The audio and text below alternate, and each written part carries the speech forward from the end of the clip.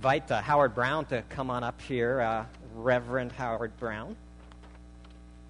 Come on up here.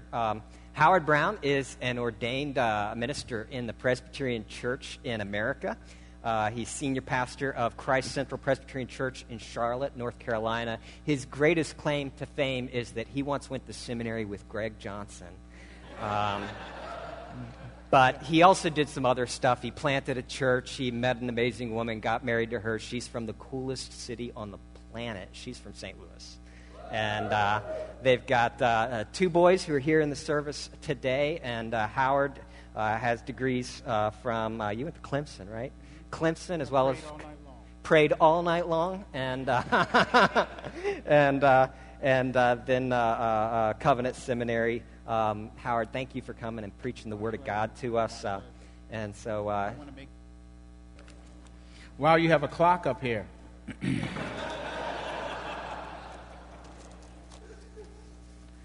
As he said, I'm from Charlotte, North Carolina, and just so you know, we are here in St. Louis this weekend. We attended the LDR conference. Some of y'all were there? Okay, good. They list, who's going to be preaching at different churches. At least we got one person here to see me from the conference. They had my name in the little letters. Everybody else was in the big. But I'm glad to be with you guys today. And I want to thank some interns and members at Christ Central Church that traveled with us and came to the conference. Also, our assistant pastor, Charles McKnight, his family are here today. From Charlotte, North Carolina, and he'll be planting a church in about a year, so we are looking forward. Why don't y'all just stand up if you came from Charlotte? Go on.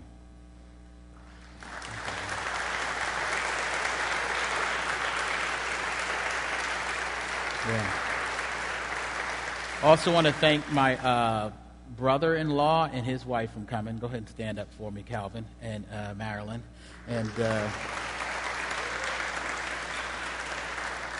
And he was born and raised in St. Louis, too, even though he's a police officer or correctional officer. What? Police officer. The popo? The police officer in Memphis, Tennessee. So thank you guys for coming. Let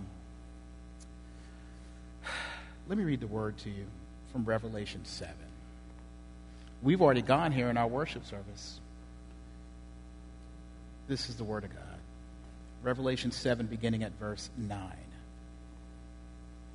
And it says this, after this I looked, and behold, a great multitude that no one could number, from every nation, from all tribes and peoples and languages, standing before the throne and before the Lamb, clothed in white robes with palm branches in their hands, and crying out with a loud voice, "Salvation belongs to our God who sits on the throne and to the Lamb."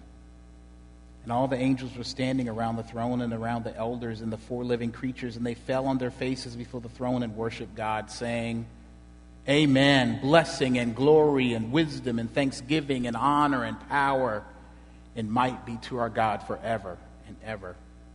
Amen." And then one of the elders addressed me, saying, "Who are these clothed in white robes, and from where have they come?" Said to him, "Sir, you know." And he said to me, "These are the ones coming out of the great tribulation. They have washed their robes and made them white in the blood of the Lamb. Therefore they are before the throne of God and serve him day and night in his temple. And he who sits on the throne will shelter them with his presence. They shall hunger no more, neither thirst any more. The sun shall not strike them, nor any scorching heat. For the Lamb in the midst of the throne will be their shepherd, and he will guide them to springs of living water, and God will wipe every tear from their eyes." This is the word of God. Let's pray. Heavenly Father, we thank you for the word. We ask that by your Spirit you would speak to us, that what we will hear will go deeper than our minds, past our ears and into our souls. Lord, we pray for real change real transformation that only comes by faith, by grace, by the finished work of Christ, and by the real move of your Holy Spirit in our lives. Do this by the preaching of your word, we pray in Jesus' name. Amen. I know I'm dating myself a bit, but remember that corny song from the 80s? 1982, that is, by Stevie Wonder, black, and Paul McCartney, white. And when we planted Christ Central, I co-planted with Pastor Giorgio, a white guy, and we would cynically sing it at times when describing our work together in Charlotte at Christ Central Church. Do you remember the words to that song? Ebony and ivory live together in perfect harmony, side by side on my piano keyboard. Oh Lord, why don't we? We all know that people are the same wherever we go. There is good and bad in everyone. We learn to live, we learn to give each other what we need to survive. Together alive. I can't help it. Ebony and ivory live together in perfect harmony, side by side on my keyboard. Oh Lord, why don't we? And that's it. That's the whole song. They created a music video out of that song. You know why we laugh when we hear that corny song? Why? Because it is so corny. We use it as fuel for our nostalgic cynicism. Because for the world, it's silly to believe it could happen. And then to put some hopefully minded song out about it, complete with blind black man and never had a black member near Beatles' former member. It's so 80s optimistic montage, right? We're at the end of things. A black guy and a white guy are break dancing to help raise money for the inner city clinic and dance studio for all the kids, that kind of thing. You know, it's that Coke commercial of the early 70s. I'm really dating myself. You have seen it, some of you, with all the people gathered hand in hand around the world, and they're passing the Coke, and different people on the hillside singing, I'd love to buy the world a home and furnish it with love. Grow apple trees and honeybees and snow white turtle doves. I'd like to teach the world to sing in perfect harmony. I'd like to buy the world a Coke and keep it company. It's the real thing. Coke, what the world wants today. I thank God for the bitter, discouraged, and depressed 90s crushing all of that.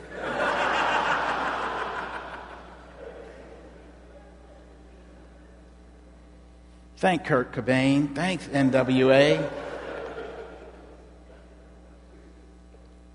Well, church, God has given us here in Revelation a vision of what must, can, and will happen.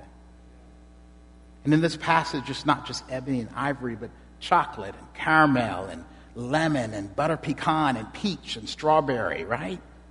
And these are not actors or entertainers. This is about real people not saying their part only, but doing their part and giving praise to God, their Maker, with and in real, redeemed, perfect harmony.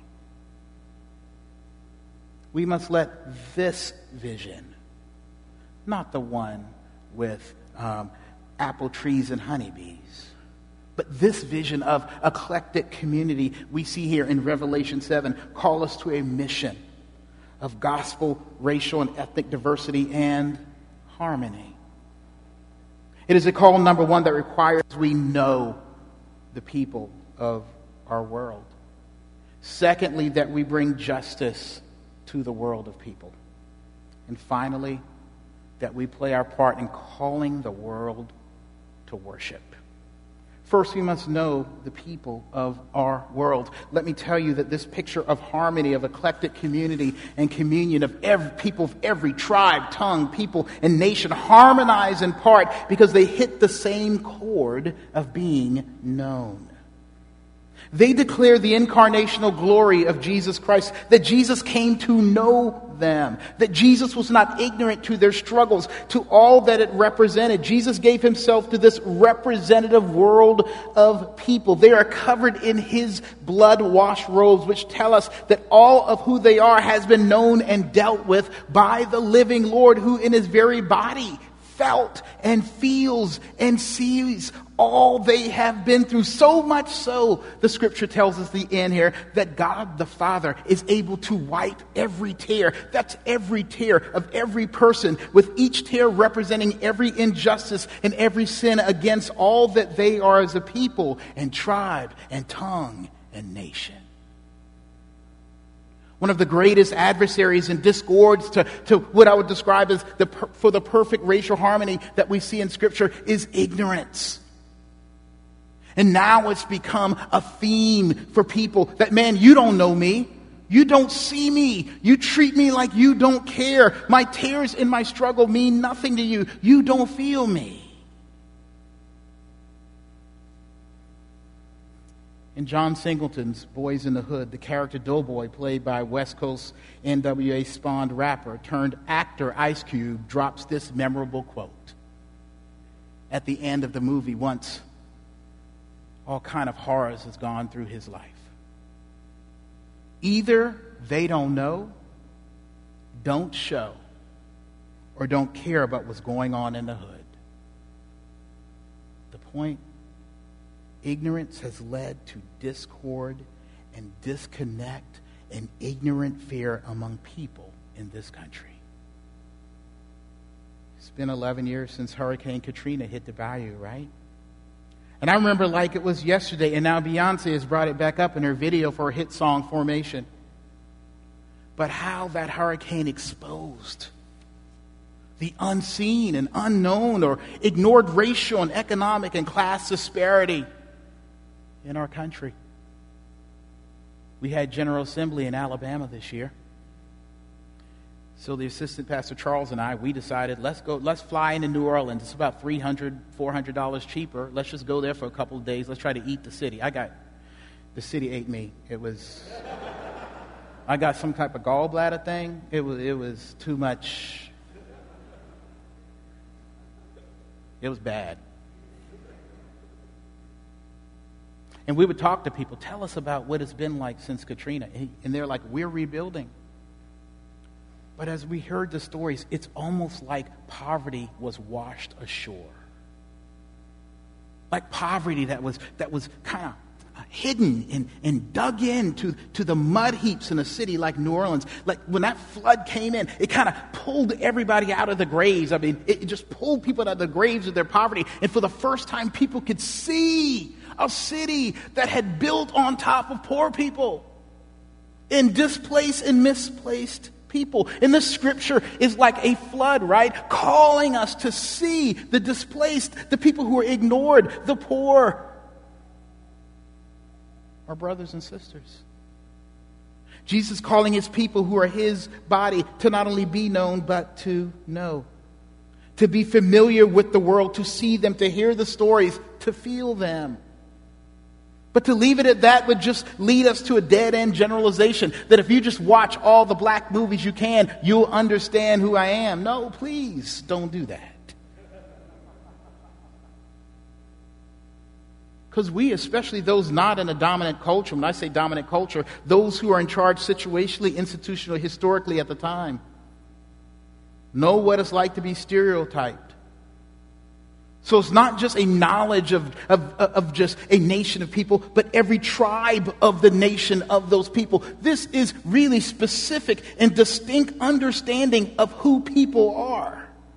And it requires, therefore, more than just an outside knowledge. It requires more than just reading a book again and watching a movie that breeds stereotypes. It requires an entering into the world of people through relationship. The Bible says here in verse 15 that he will shelter them with his presence. Another translation says that he will extend his tent over them. And when I saw the word tent, it immediately made me think of summertime family reunions. And you can tell a family reunion because they all got those cheap, bright T-shirts. They're all bright in the wrong color because that's what's on sale. All yellow with the family around. And you can just see it at a park in the summer, this pavilion and that one. And they all wearing the same colors. And you're like, you with that family and this family.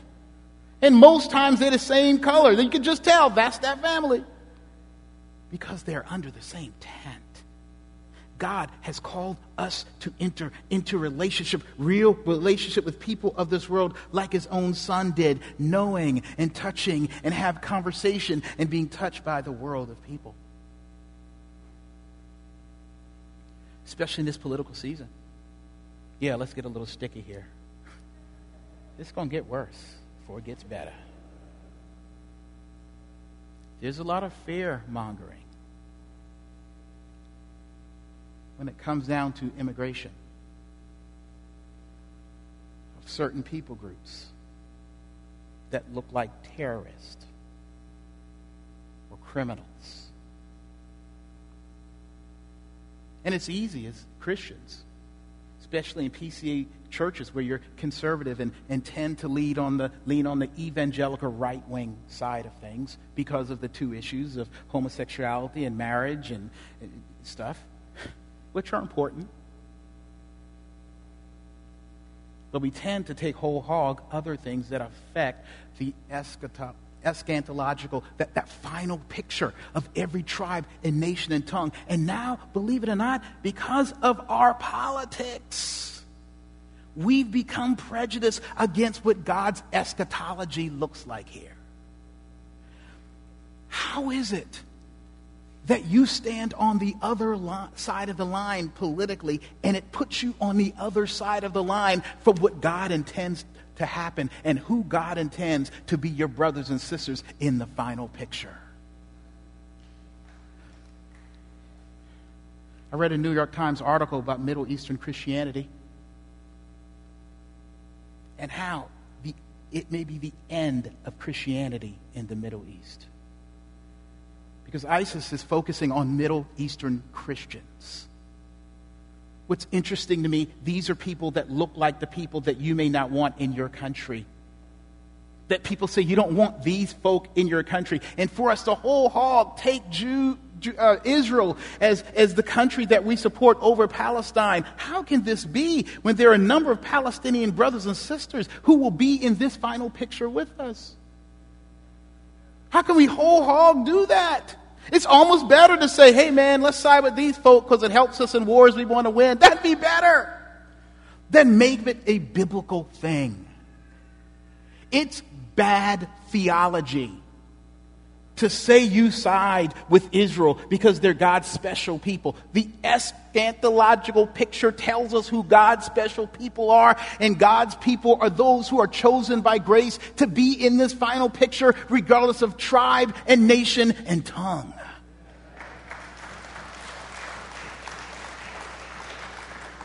And this isn't just reading an article. I thank God for people like Asa and Nabal in my life. Palestinian Christians who tell stories how they're persecuted in Israel by the Jews for being not Palestinian, but Palestinian Christians. Oh man, Jesus liked to mess the picture up, doesn't he? How she lost a baby. My friend's Asa's mom lost a child because she was on a bus in Palestine, and a group of Jews heard that she was Palestinian and that she was a Christian, and they pushed her on the ground, kicked her, and she lost a child. Do you know your brothers and sisters who are part of the eschatological, that final picture that Christ promised? We have a couple of members in our church, Bill and Charlie Marquardt. Now, we have many people who've adopted children outside of their race. Let me tell you about the Marquardts. He's an elder at our church. They were part of our core family, helped plant the church. Man, they are so, right. They are the picture of Southern evangelical, well-doing Christians who should be on the other side of Hispanic immigration. In fact, they were. Until they adopted 2 children. 2 Hispanic children. And all of a sudden, there are these incredible, awkward, out of place at the party, right? People who say, no, we can't have this kind of stereotyping going on. I'm worried for my son being stopped by the police now. I'm worried for my daughter, right? Being mistreated. And now, right? For Wesley and Anna Bryan, those are their names in our congregation. Those are like my niece and nephew. And now I'm worried about it. What has God done in the church? He's created a family. And now we own each other's struggles because we know them. There are brothers and sisters. We have conversations with them. We know their story. We eat at the table with them. We must come to a place and go to places where we can look into eyes and touch skin and be moved and changed by people who personally give us their stories as friends and neighbors that God calls us to treat with a familial respect and love. And maybe it's being in a church like Christ Central Church, like we kind of diverse. Or maybe it means being a part of social groups, even schools that aren't so homogenous. And here's the deal. This is going to be the hard one. Expect to feel ignorant. Because you are. Because we are. Surprise to some of us who think we know everything or have seen every angle of every race. You don't. You can't. Expect to not get it the first time around or the second time around. Why should you? People are complicated. And racism and classism that have been, put in our minds and hearts all these years in this country and all the years we've lived are most deadly and determined parasites in our world. And I'm with you. I've made some stupid jokes. I've said some dumb things. You make a joke and the whole room goes quiet. That's me. I'm one of those people whose breath smells like shoe polish, right? I'm always putting my foot in my mouth because my mouth is always open. And it's always open because I think I know. I did a conference recently to college kids in our denomination, college ministry kids. And I asked them, what's your fear of reaching outside of your people group? We're afraid of looking stupid.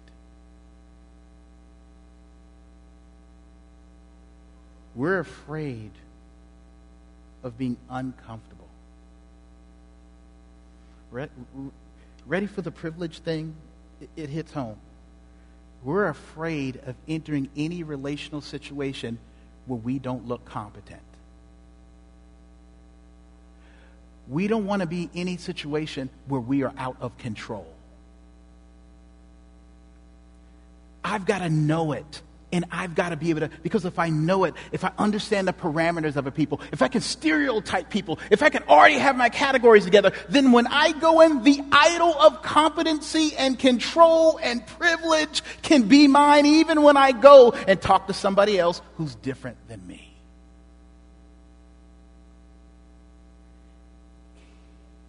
Maybe God wants us to be in relationships where we are the one wanting. Where we're the ones who are lost. Welcome to the world of somebody who feels like and is described as a minority. Where you can't figure it all out. You're a little lost. Face it, you will say something stupid. You will. Happens all the time at Christ Central. Sometimes people don't say anything. Sometimes I hear things. Jokes, political jokes. And I'm like, you don't know who you're talking to. I hear all kind of, I'm like, do you know that this person in our church works for the Hillary Clinton campaign? Yeah, at Christ Central we have people who work for the Hillary Clinton campaign, and we have people who work for the Republican Party. They all are there. And so you can't say stupid jokes all the time. But guess what? You will. is getting to know people. And your competency will not be a buoy for you. Twin Oaks. Y'all know that church. It's a church I went to, McKelly and I. And they had Multicultural Day. Think Multicultural Day on The Office, y'all.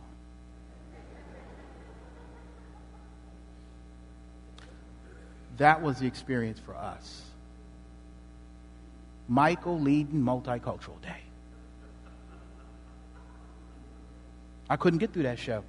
You know, it was so ridiculous when I watched that show, that particular episode. I had to watch it in parts because it was ridiculous. I just couldn't take it. I remember we went there and they had this song. Jesus loves the little children, all the little children of the world. Red and yellow, black and white, he is precious in their sight. So they did this long song. It was real creative. And when they got to Jesus loved the little children, red, they stopped and did the Florida State thing, in church. When they got to yellow, some of the kids did their little eyes like this, Jesus, and did little, like the accent. When it was the black time, they did jazz music. There wasn't a white time. You know why? Because that was the right time. Everything else was a variation.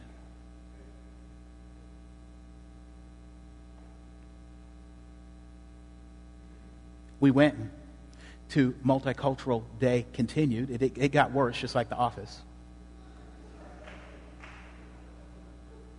Because afterwards we went to the food part, where they had food from different places where there were mission trips. And this is not about Twin Oaks. This is about Multicultural Day that day. Okay? I love the church. We went there. It was great. Except for Multicultural Day that day. So we were in line, getting our food, and had food from different countries, and we went to the youth table, and they had done some inner city mission. Oh, Lord. So they had barbecue sandwiches. Kelly, my wife, was like, what's barbecue sandwiches got to do with in slaw? They're like, well, we didn't know what to do. We looked at the different foods, and we just went with something easy. And so a wife of an elder says, yeah, that's right, because inner city food would be ribs and watermelon, right?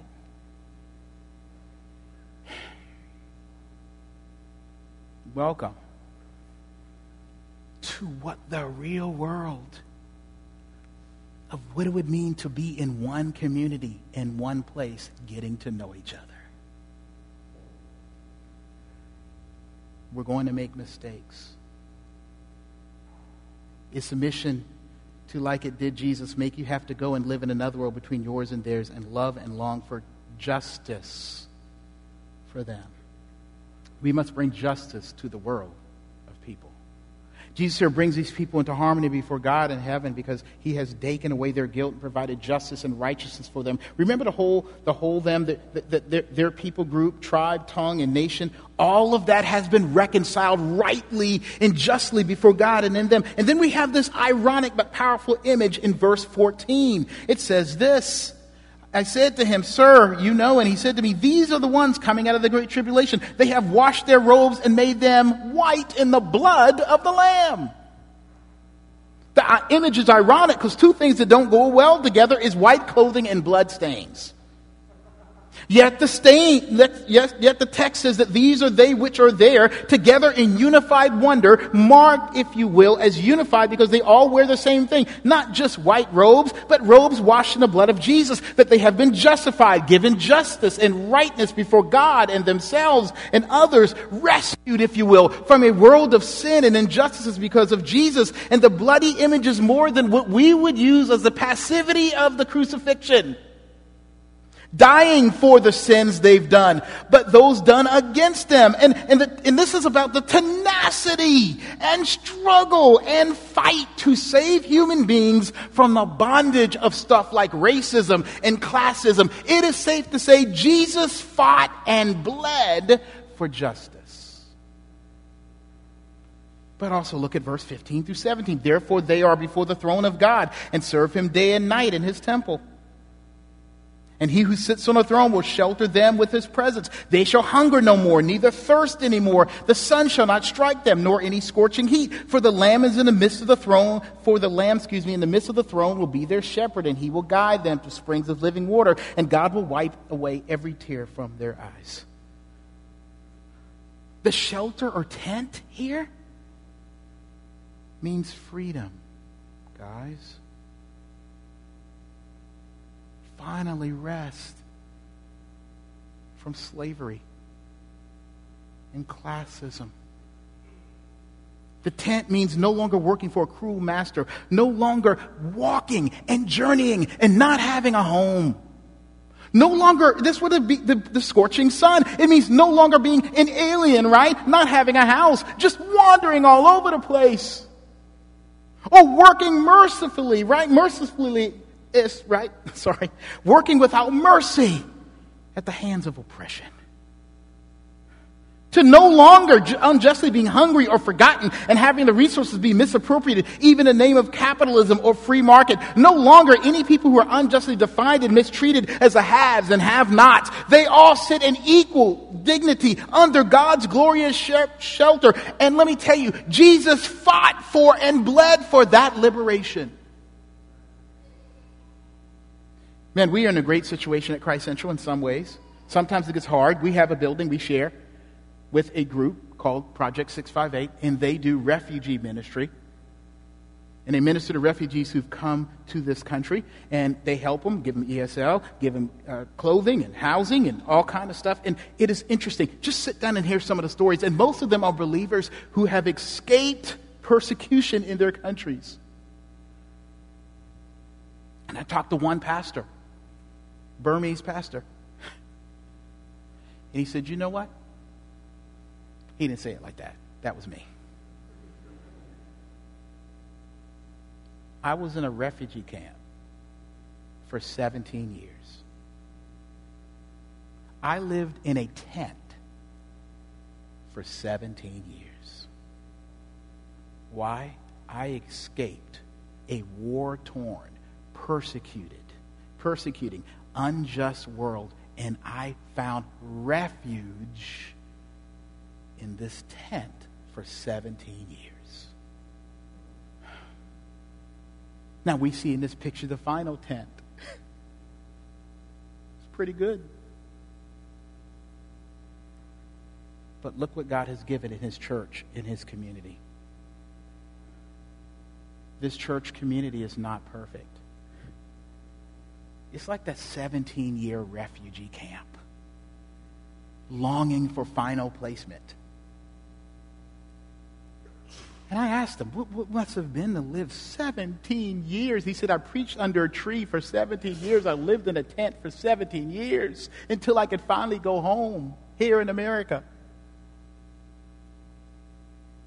He said 17 years in that tent was more dignifying than one more year of mistreatment and death and suffering outside of the camp. One day, one time in your life, in the house, in God's community, under the ministry of grace is better than any place else in this world of injustice.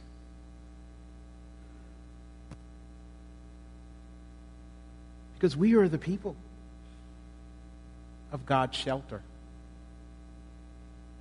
And we should be marked by that bloodshed.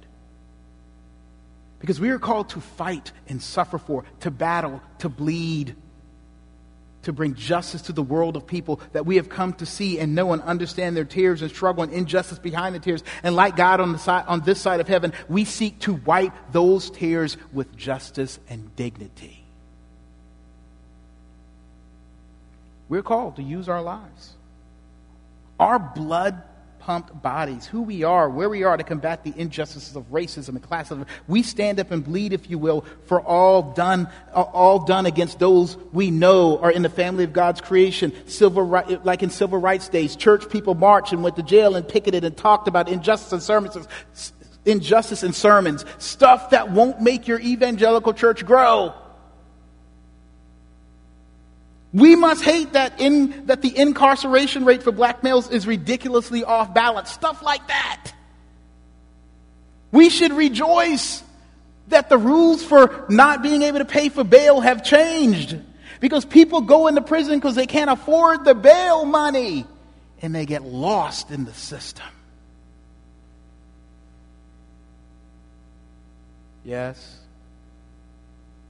We're called to be the ones, Mr. and Mrs. Civil Rights, who make the party go bad. Because here they come.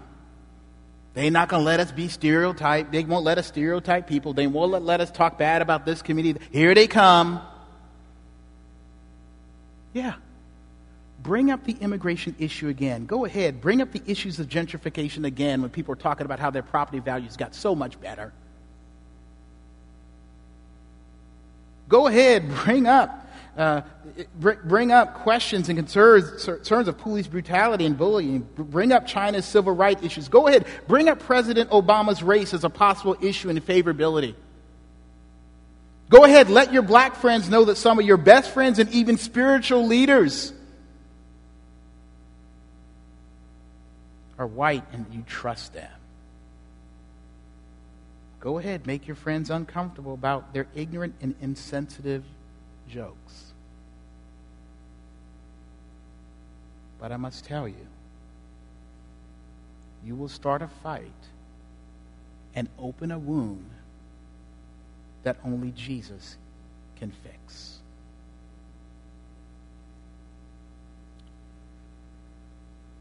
When you talk about justice and people feel either the oppressed or the oppressor, as you talk about justice issues, you know what stops things from going forward? Why bring that up, man? Slavery is so long ago. I didn't own slaves. Come on, man. That's on that side of town. I got a black friend at work. I'm good. I got a black man's shoes on my feet. Right? I like sports. Yeah. When I was in high school, I played with a bunch of black guys. I've heard it all. My maid was black. Yeah, I'm going to tell y'all a funny thing. We had a maid. She was white. Because I had a white maid, I understand white people now. Right? I hear those kind of things.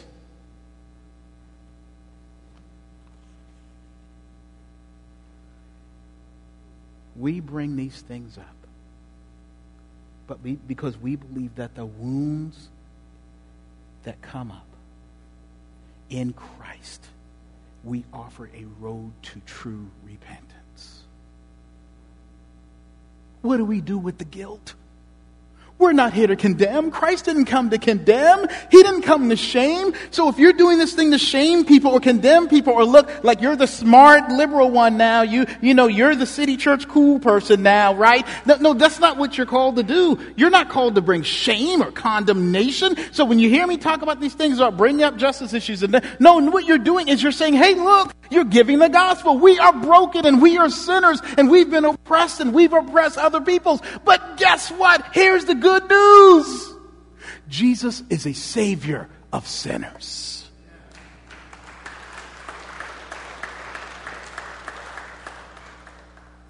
And thus, this is the worship we call people to. I always wondered about this text.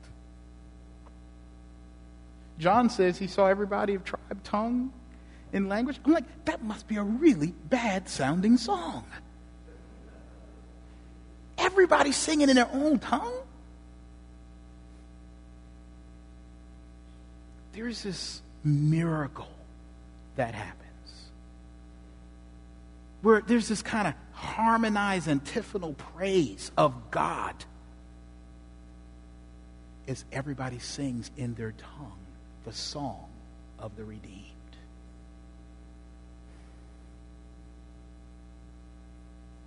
We go with the message of salvation in Christ Jesus, so the world can finally find rest and peace in singing his praise and song of the redeemed. The harmony we look for is only found when we lift up the cross of Christ.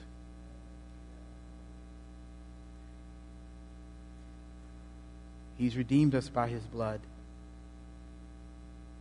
and we call people to worship. Fall down, world. Fall down, friend. Yes, you don't understand the issues. Yes, you've said some wrong things. Yes, you've thought some wrong things. Yes, you sought to shame and condemn. Yes, you turned the TV channel instead of feeling. But Jesus, the scripture says this, that in this picture, even the ignorant, even the oppressor, even those who've ignored justice are in the picture too. Because Jesus has redeemed them. It's a picture of harmony. It's a picture of redemption. Let's pray. Heavenly Father, we thank you for the Word. We thank you for the sacrament. We thank you for the fellowship of the saints. You minister Christ to us, and we can lay our burdens down. We can embrace the issues in our communities because we know you can handle it, Christ. Let us run to you in thanksgiving and worship. We pray in Jesus' name. Amen.